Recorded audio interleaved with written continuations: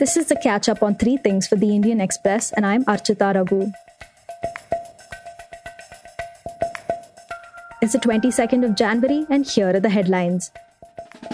India reported over 14,000 fresh cases of COVID-19 in the last 24 hours and 163 deaths in the same period. The death toll due to the virus now stands at over 1.53 lakh. The 11th meeting between protesting farmers and the central government took place today, with the farmer unions firm on the repeal of the farm laws. Meanwhile, the centre asked farmers to reconsider its proposal of suspending the acts for the next 12 to 18 months. The Congress Working Committee met earlier today and passed 3 resolutions, including those on farmers' protests and the COVID-19 vaccine. They announced that polls for the new Congress Party president will be held in June 2021.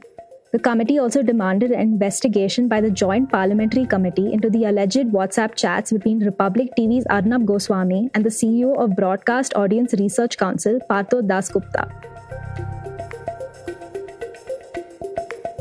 West Bengal Forest Minister Rajiv Banerjee quit Mamata Banerjee's cabinet today.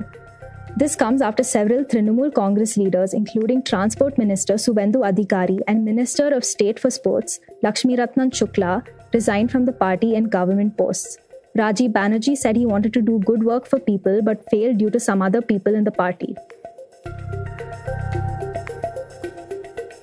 Bhajan singer Narendra Chanchal passed away earlier today in Delhi. Chanchal's music organizer Sanjay Malik said the 80-year-old singer was admitted at Apollo Hospital for the past 2 months and died due to age-related issues.